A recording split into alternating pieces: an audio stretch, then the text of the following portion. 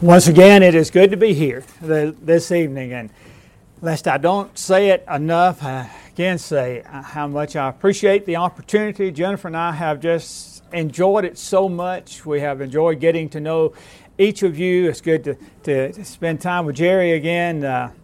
I should have pointed out earlier that when I said back in college days, I meant Jerry's college days, not mine.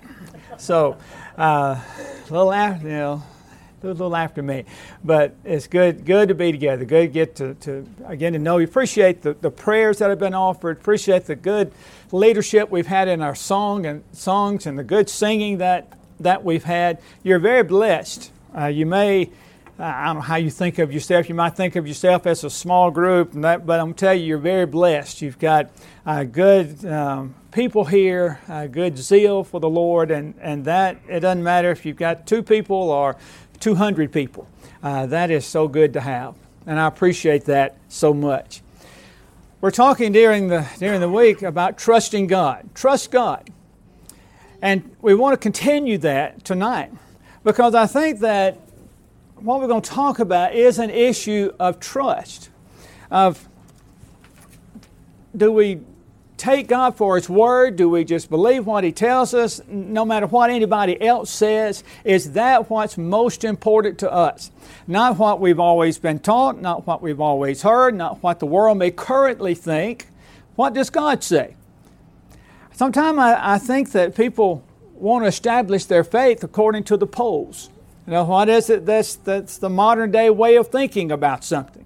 And yet, Jesus is the same today, yesterday, forever. He doesn't change. Truth doesn't change. And so what I want us to think about together this evening, we get... Is that turned on? No, this how about? Okay, there we go. Get the equipment going right on my part. I want to think about when the truth sounds strange.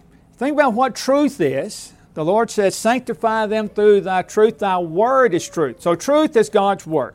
Not what man currently thinks truth is. What does God say that truth is? But then it comes to a point that you tell somebody, here's what the Bible says, and it's like, oh, that sounds strange to them. Now we're going to be going to the book of Hosea a good bit. Probably most of these will be on the screen. Some may not be, but we'll be in Hosea. And then we'll also be in 1 Kings 12 a good bit if you want to kind of be ready for those 2 places. But I do think this is true, that people will hear something, might hear a Christian make some statement, and it's like, they may think that is so outdated, so archaic, so dogmatic, or even so hateful. But yet sometimes that's just truth. Truth and the world do not go hand in hand most of the time. So when the truth sounds strange, this is based on Hosea chapter 8 and in verse 12. I have written for him the great things of my law, but they were considered a strange thing. So here the prophet Hosea was called to do some strange things himself, we might think, in our hearing, because he was told to take a wife of harlotry and have these children, and the children's names meant certain things. And so it's an interesting setting for Hosea. But here in chapter 8, he's talking about the northern kingdom, about Ephraim in particular, as it's referred to there, but talking about the northern kingdom, and how God has said, you know, when they hear my law, it just sounds strange to them. Well, now, there was not a good reason, but there was a reason for that. Just a little background now on where they were in the days of Hosea.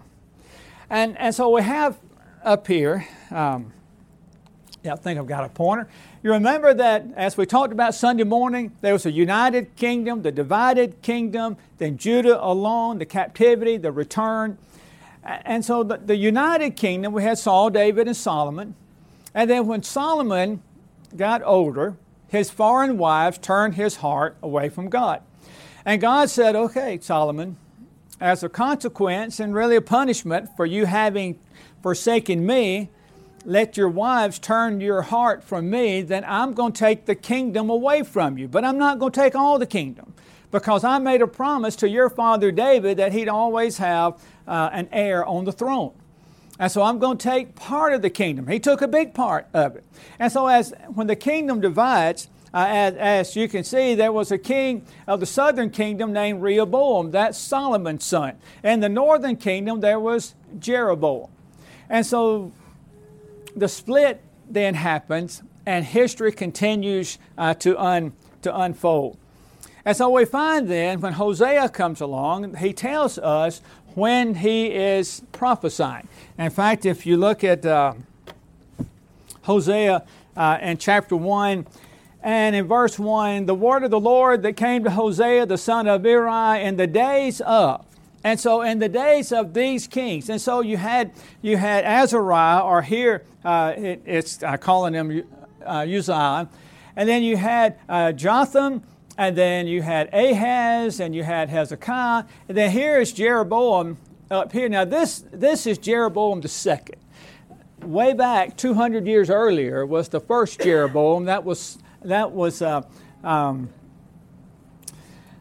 one that led them, and what we're going to see, led them into apostasy. And so in the days of these kings, and so we are pretty far removed now. This is 750 BC.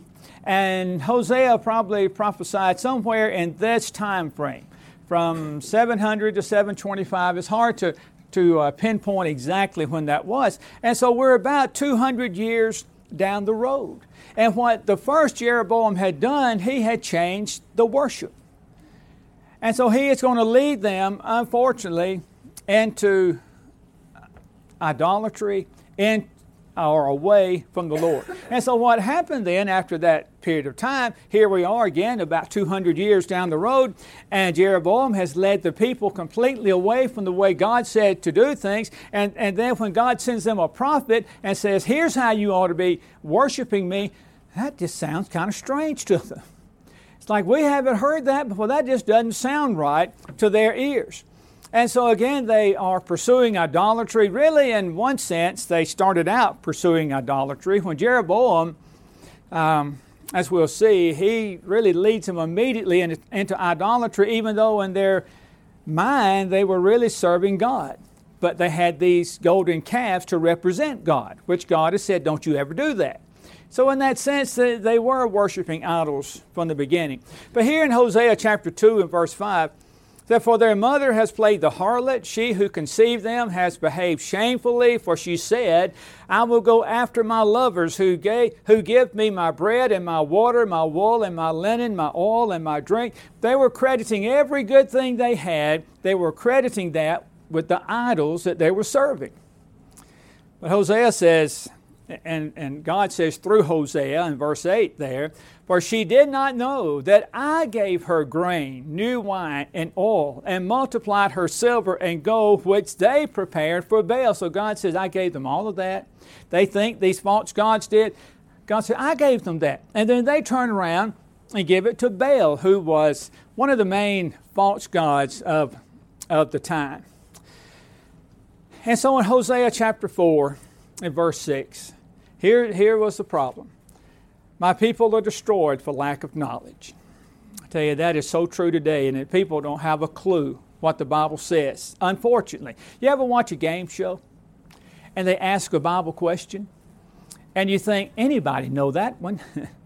And they are so far off. They don't know. They'll have Noah in the New Testament say, yeah, you don't know what they'll come up with. Because people don't know the Bible. My people are destroyed. So the northern kingdom just didn't know God's law, and they were suffering because of it. And so he goes on to say, because you have rejected knowledge, I also will reject you from being priests for me, because you have forgotten the law of your God. I also will forget your children. It's just always so that man's truth is different than God's. Man thinks he's figured it out. Man thinks this is the way this okay. Sometimes he'll even say, oh, God's fine with this. It's, God, long as we give Him the glory. No, you give God the glory by doing what He says. Hosea 5 verse 11, Ephraim is oppressed and broken in judgment because he willingly walked by human precept. Again, that's what we see all around us today. They think that they're smart enough to figure it out for themselves. And the truth starts sounding very strange. And so going back to Jeroboam now, who was, again, King Solomon's son. I'll tell you what he did. See if this doesn't sound familiar. Jeroboam changed the worship to keep the crowd. Think that happens today? The message starts being tweaked because this will help bring more people in, or this will help keep the people we already have. You hear these preachers in these mega churches, thousands of people there. Oh, that's great. But you listen to their message, and you hear very little about sin. You hear very little about repenting of sin, very little about judgment, very little about accountability. It's all, so much of it is really like motivational speech, just how you can do better yourself as a person. Very little about, here's what the Bible says, about things that maybe people are not wanting to hear, so they don't say that part. But Jeroboam was concerned about this. And we'll go back to 1 Kings chapter 12. Here he has found himself to be the king over a good part of Israel. So now the northern kingdom, in fact, is referred to as Israel, and the southern kingdom as Judah. The southern kingdom is where Jerusalem is located. That's where the temple is. And so now King Jeroboam finds himself in the position, wait a minute now, that all the people are supposed to go down to Jerusalem 3 times a year. Most everybody went once a year at least. They're supposed to go 3 times, but at least they went once a year. And so he's concerned about that. And so he decides, now what's going to happen is, as we read in verse 26, now the kingdom may return to the house of David. The people are going down there. They're going down where the temple is. And so he's afraid they're going to leave me. And if they leave him, that means probably he'll be killed. That's just the way it went. If you were deposed as the king, usually you didn't survive that. But again, don't we see this today? It's like, well, let's see. How can we keep our young people? Well, they come up with all kinds of things. Well, let's entertain them. Let's feed them. Let's socialize them. Let's do all, and then maybe occasionally teach them a little bit of Bible. But so they're trying to figure out, how do we keep the young people? Usually it comes through appealing to the flesh, which would be the social end of things. How do we keep divorced people? Well, maybe we don't teach about divorce like the Bible teaches it.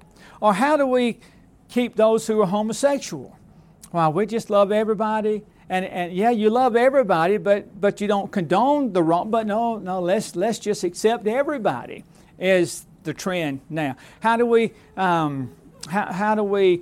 mesh the modern day women's movement, which was certainly justified in so many ways, and yet it spills over into religion?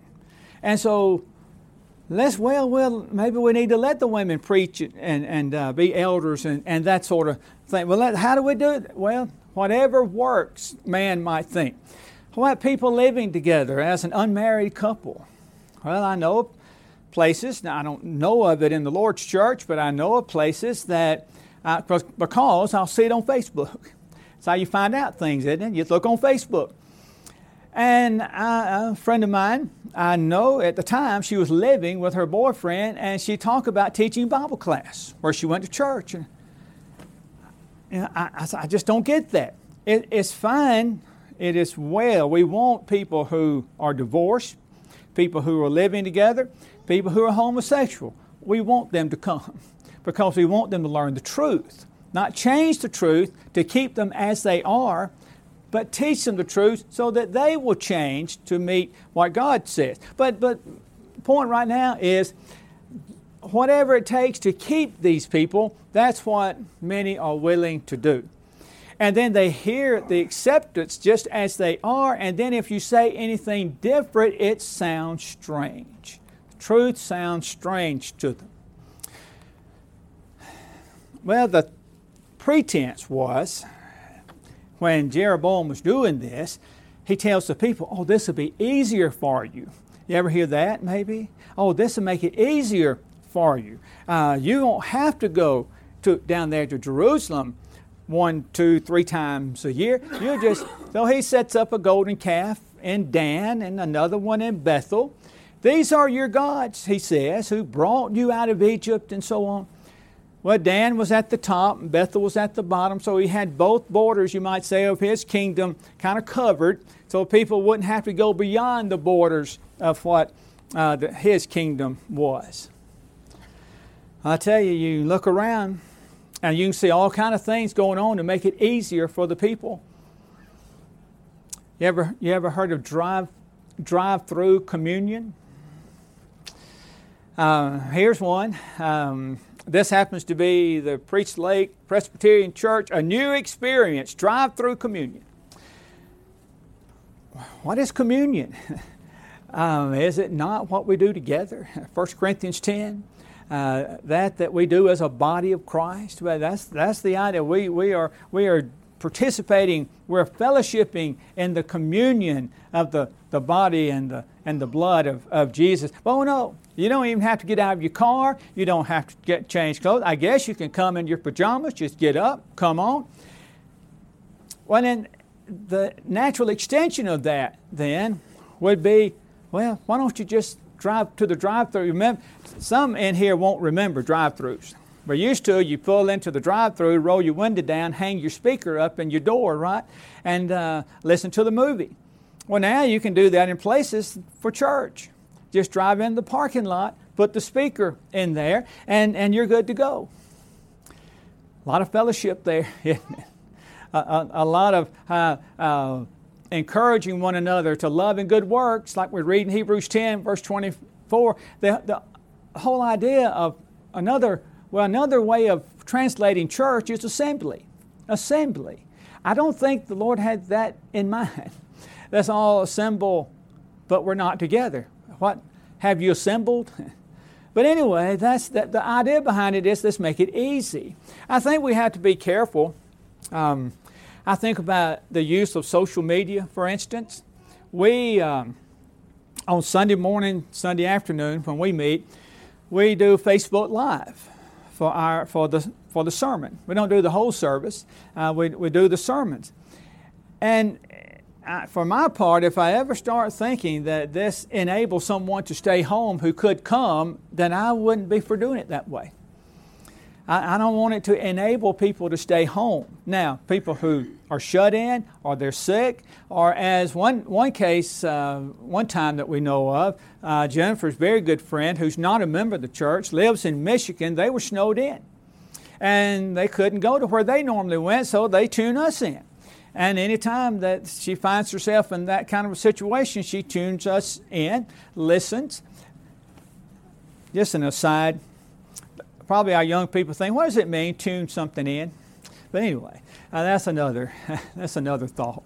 But that's a good use of social media. The Facebook Live that Stephen and Evan do on Sunday afternoon, great use of social media.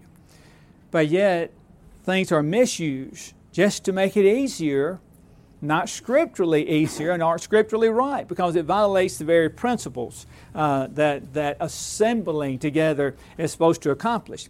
And so there were a lot of changes made. Again, going back to 1 Kings 12, you look at what all that Jeroboam started doing. So he's already decided that I don't need to go back down to Jerusalem.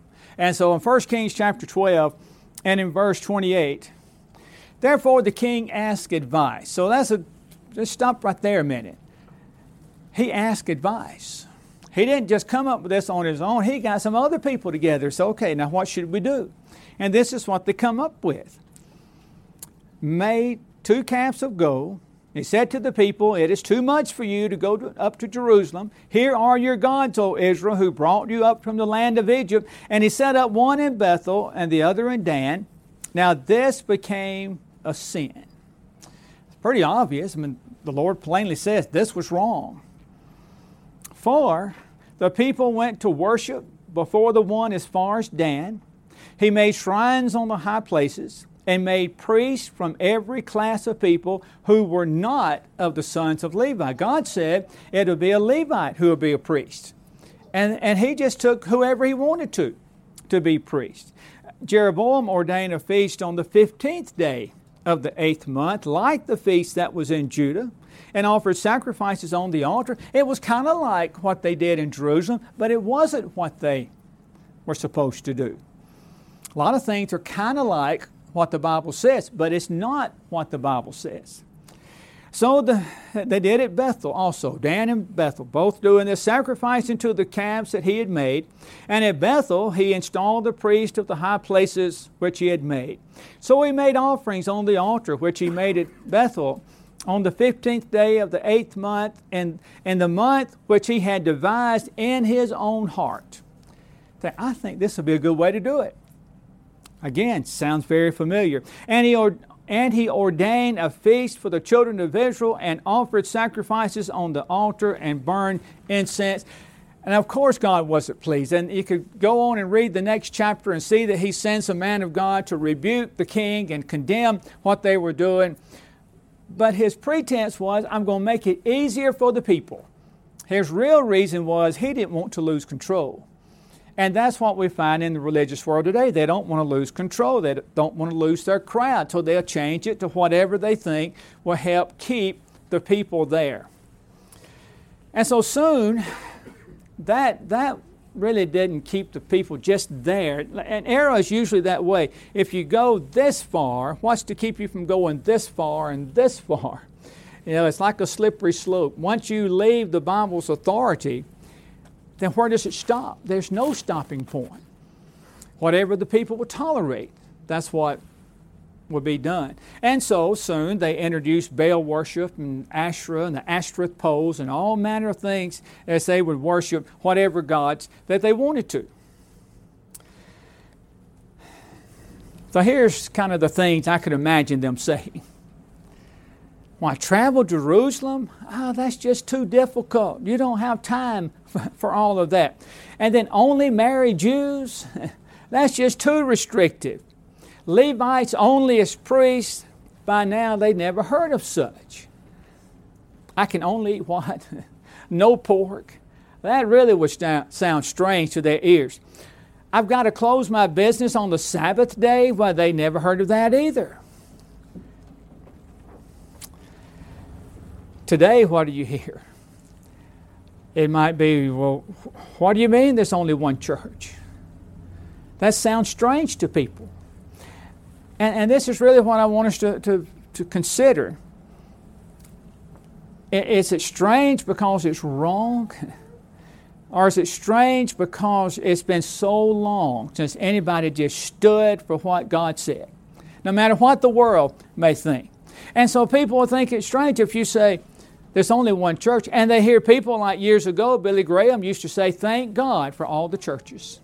Because you can just pick the one that best suits you and worship in that way. And yet, when we turn to Scripture, we find that, first of all, when the Lord said, I'm going to build my church, He said, and it's I know a familiar passage, but as you look at Matthew chapter 16 and in verse 18, He very simply says in this passage, when He was asking His disciples, who do people say that I am? And they were giving Him the various answers. But He goes on to say in verse 18, in response to what Peter had said, who he was, I say to you that you are Peter, and on this rock I will build my church, and the gates of hell shall not prevail against it. You are Peter. Not on Peter's on who Peter is, but on Peter's confession that you are the Christ, the Son of God. On that, the Lord said, I will build my church based on who I am, the Christ, the Son of God. And the gates of hell shall not prevail against it. Not even death would keep Jesus from building His church. Well, how many churches did the Lord build? Well, I think most would agree. Well, He built one. Well, does He expect us then to somehow be okay with this all manner of different churches?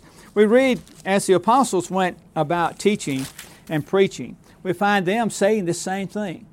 In Ephesians chapter 1 and in verse 22, here Paul says to the brethren there, he put all things under his feet and gave him to be head over all things to the church, which is his body, the fullness of him who fills all in all.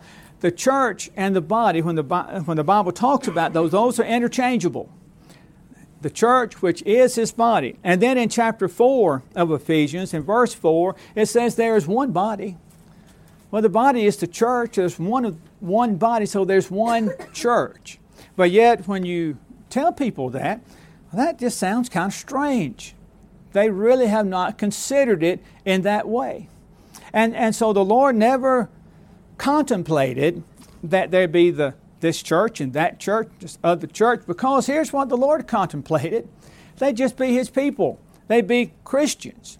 And so when you suggest to somebody that you just shouldn't be anything but a Christian, that sounds strange, because that is not what they're used to. In fact, if somebody asks you something about your faith and you say, I'm a Christian, then very often the next thing they'll ask, well, yeah, but what kind?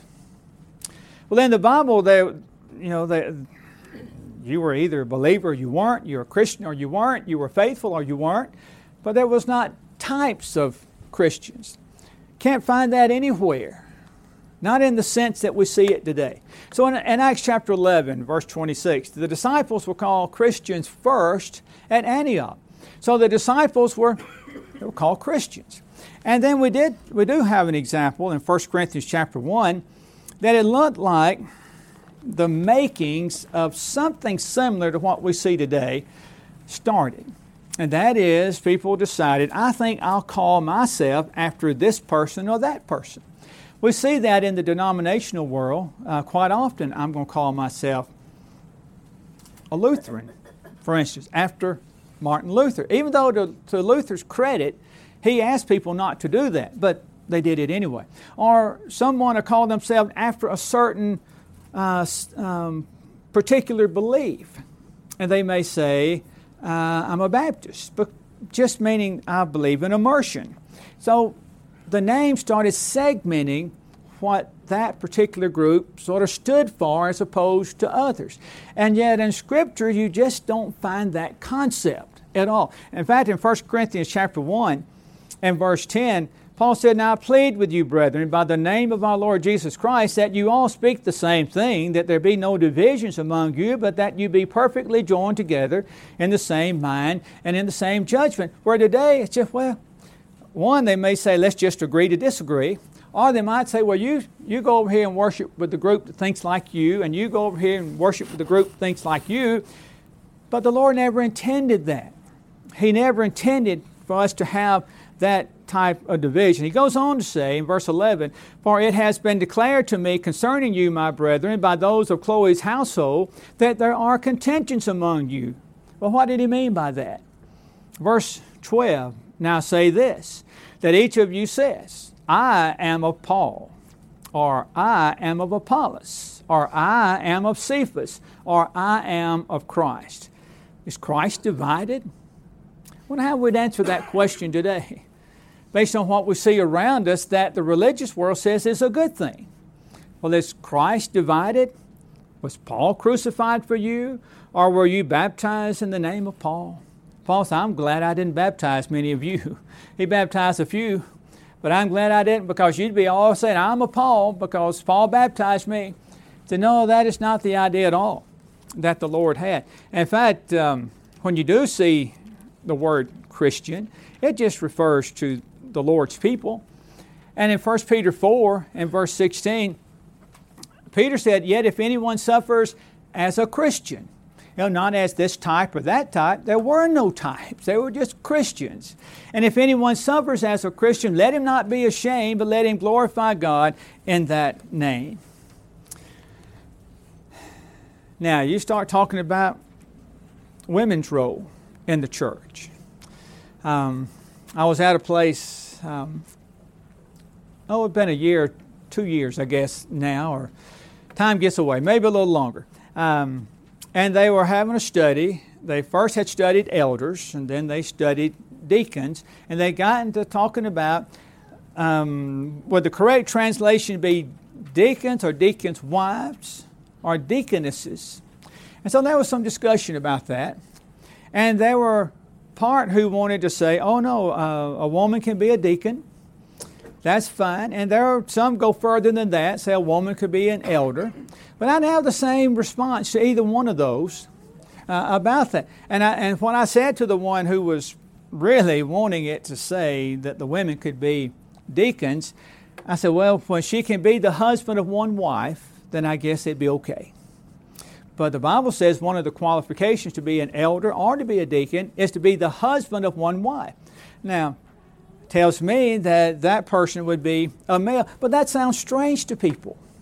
Really? A woman's role is different than a man's role? It's always been the case. Not in a condescending way, not in an inferior way, just in a different way. And so we read passages that indicate that a woman is not to take the leadership role within the church when it's in, especially in the assembly. I think in 1 Corinthians 14 the setting would be in the assembly. And so like we read in verse 34, let your women keep silent in the churches, for they are not permitted to speak, but they are to be submissive, as the law also says. And so this one may speak in a tongue, and the other one may speak in a tongue, but not the women. Now, they're not to take that role.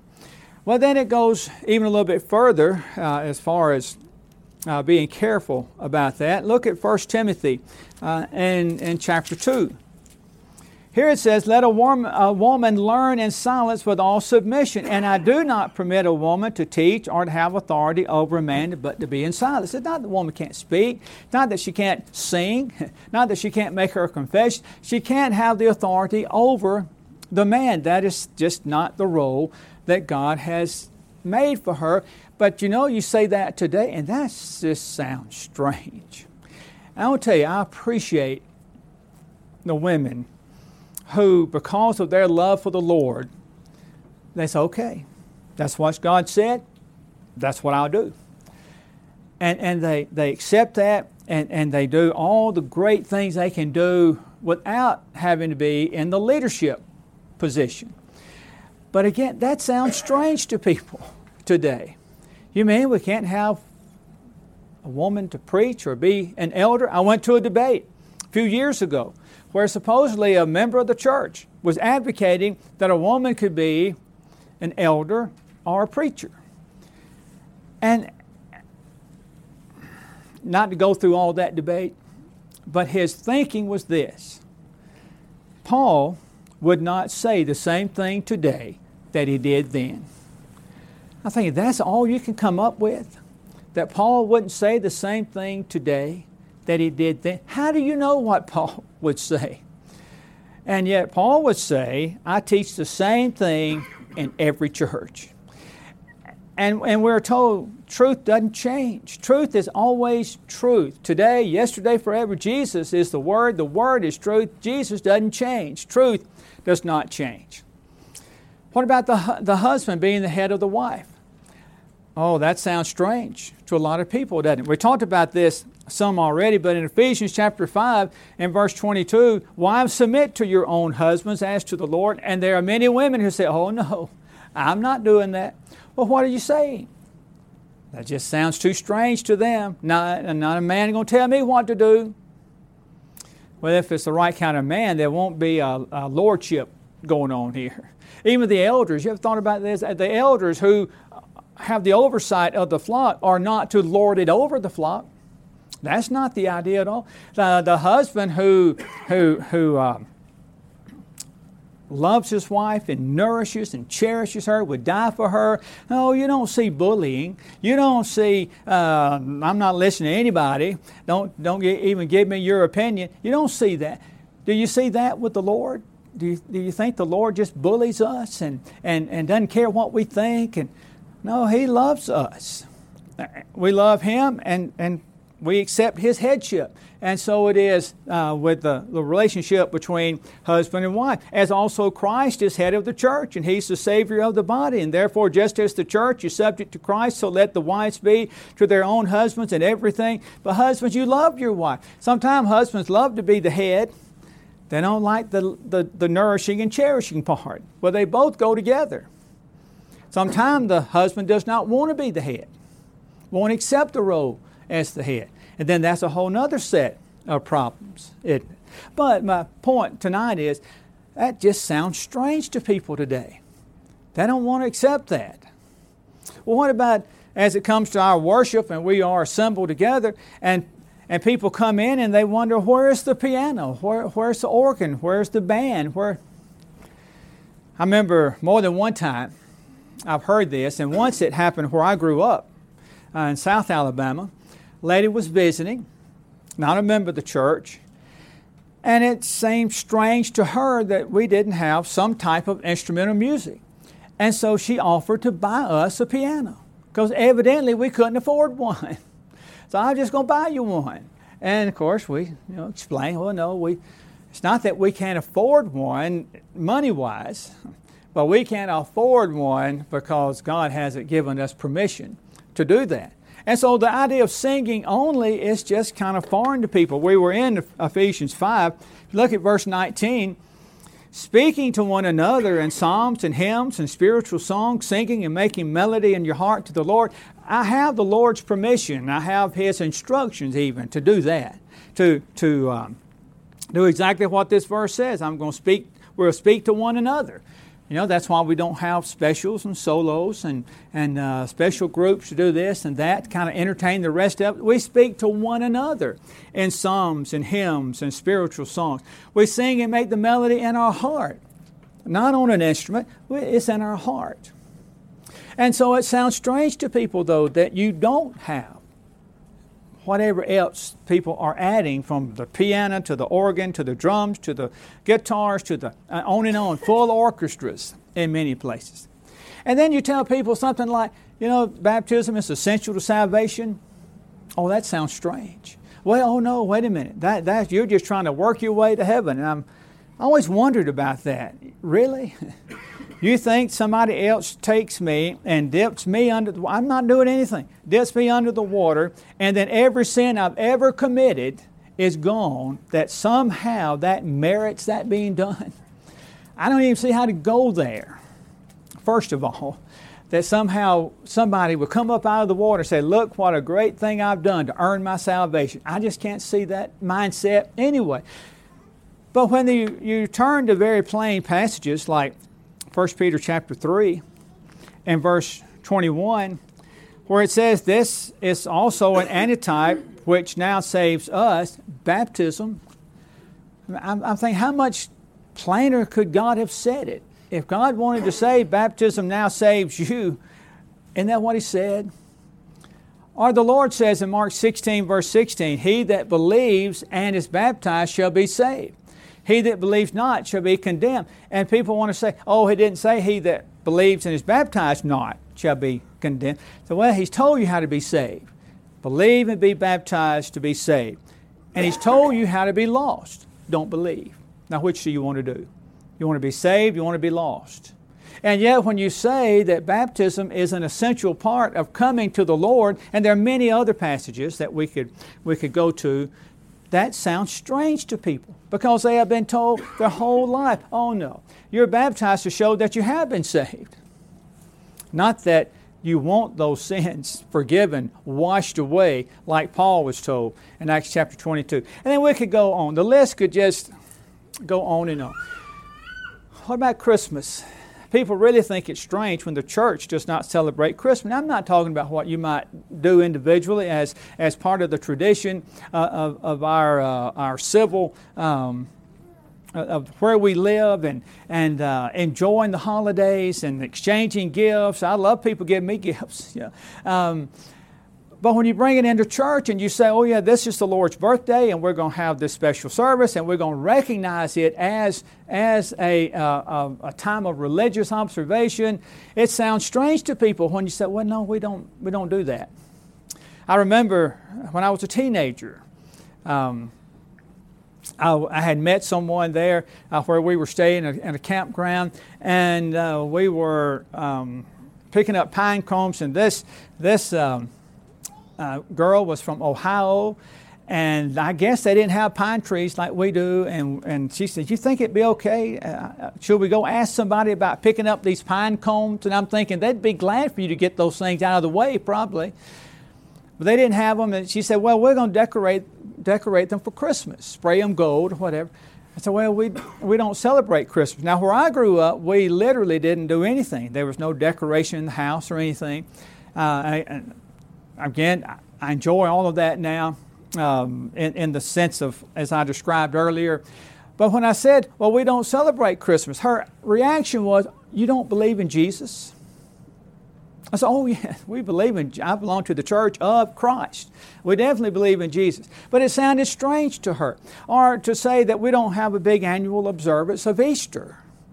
That sounds strange. But again, you look at the Scripture and the Lord's Supper, it's observed every week. I have some family that don't understand that.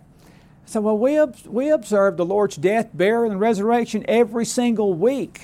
We surely don't minimize it as they were implying. So again, those kind of things sound strange to people. Other issues we could talk about. Really, homosexuality is an abomination?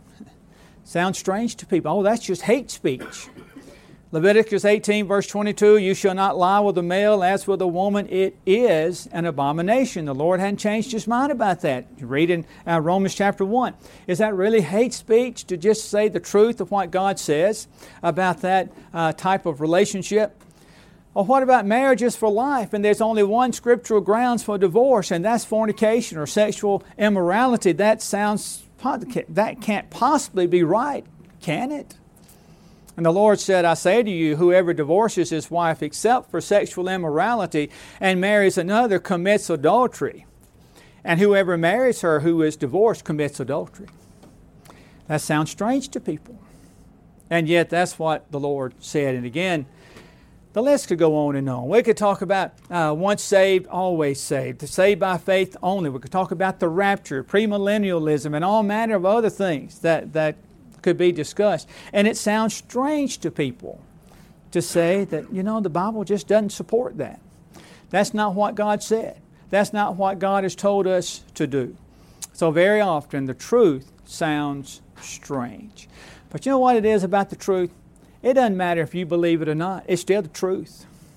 And it doesn't matter if you accept it or not, as far as it's still the truth.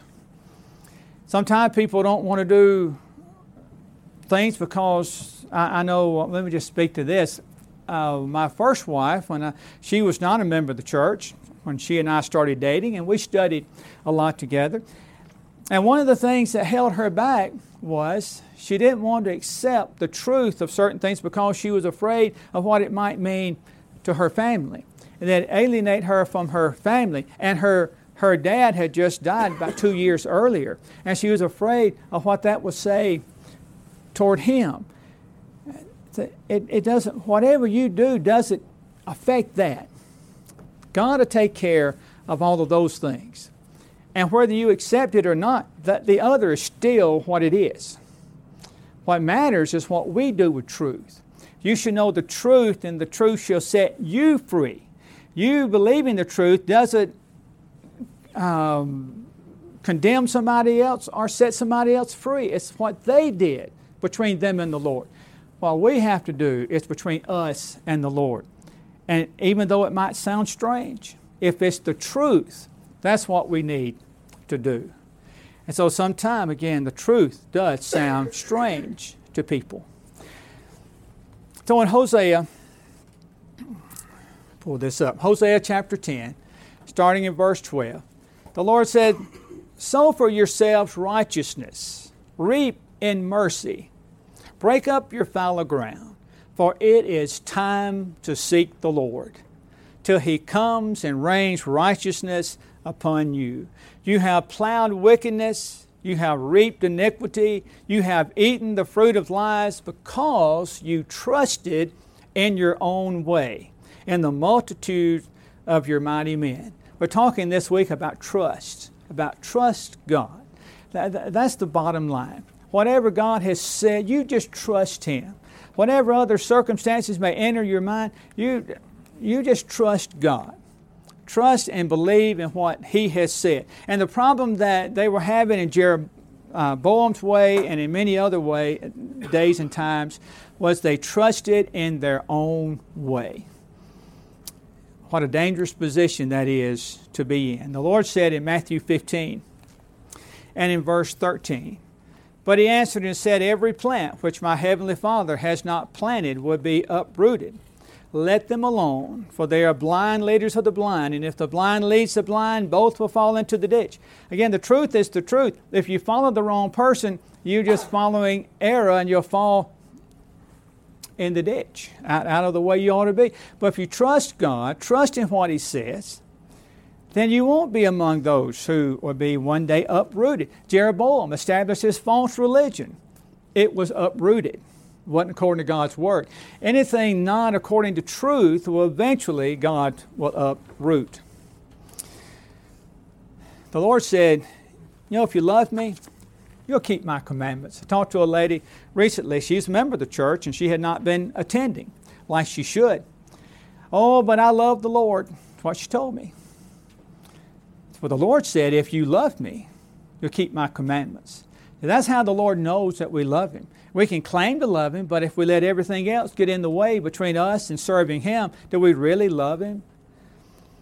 1 John 5 and verse 3, "For this is the love of God, that we keep His commandments, and His commandments are not burdensome." Even if they sound strange and different than what you're used to or what you see around you. Well, the truth often is that way. That's the nature of truth. It's different. It's not the norm. And I encourage all of us, just accept what you know the Lord said. Even if it's not what your neighbors think, not what you hear is politically correct, it's not what the polls are saying, but it's what God says. And when we stand before God, you know what I don't think He'll do? I don't think He'll look and say, now let's see, you were living in 2019, and at that time homosexuality was okay. Oh, you died in 1950. Oh, that time homosexuality was not okay, so you're in trouble. No, the truth didn't change. Truth is always true, even if it sounds strange. I appreciate your good attention. Let's take our song books now and turn to the number that's been selected. Sometimes when a person obeys the truth, other people think that sounds strange. They may not understand, but that's okay. The truth often seems that way when somebody hasn't heard it. But if you've heard the truth, you need to obey it. The Lord said, this is the time. Now is the time. There were a lot of people. I can only imagine what was going on in the first century. I can only imagine being a Jew converted to Christianity. Your family sure wouldn't understand it. Probably would even disown you. But I appreciate those who stood for truth. I know people today who obey the truth, and yet it causes them problems with their family. It causes problems sometimes with their spouse, sometimes with their work. But they stood for truth. It's truth to set you free. Tonight there might be someone who needs to be set free by obeying the truth. If you're not a Christian, do you believe Jesus is who He says He is? He's the Christ? Would you change your life? Repent? Would you admit that, confess that before others? And then would you be baptized, not because you've been saved, because you want to be saved, have your sins washed away? That's the truth. Might be you've done that and you've wandered away from the Lord. Truth is you need to repent and you need to confess that and ask the Lord to forgive you. If that's been in a public way, then why not make that confession public and allow the brethren here to pray with you and pray for you? Whatever your need is, if we can help, let it be known while we stand and sing.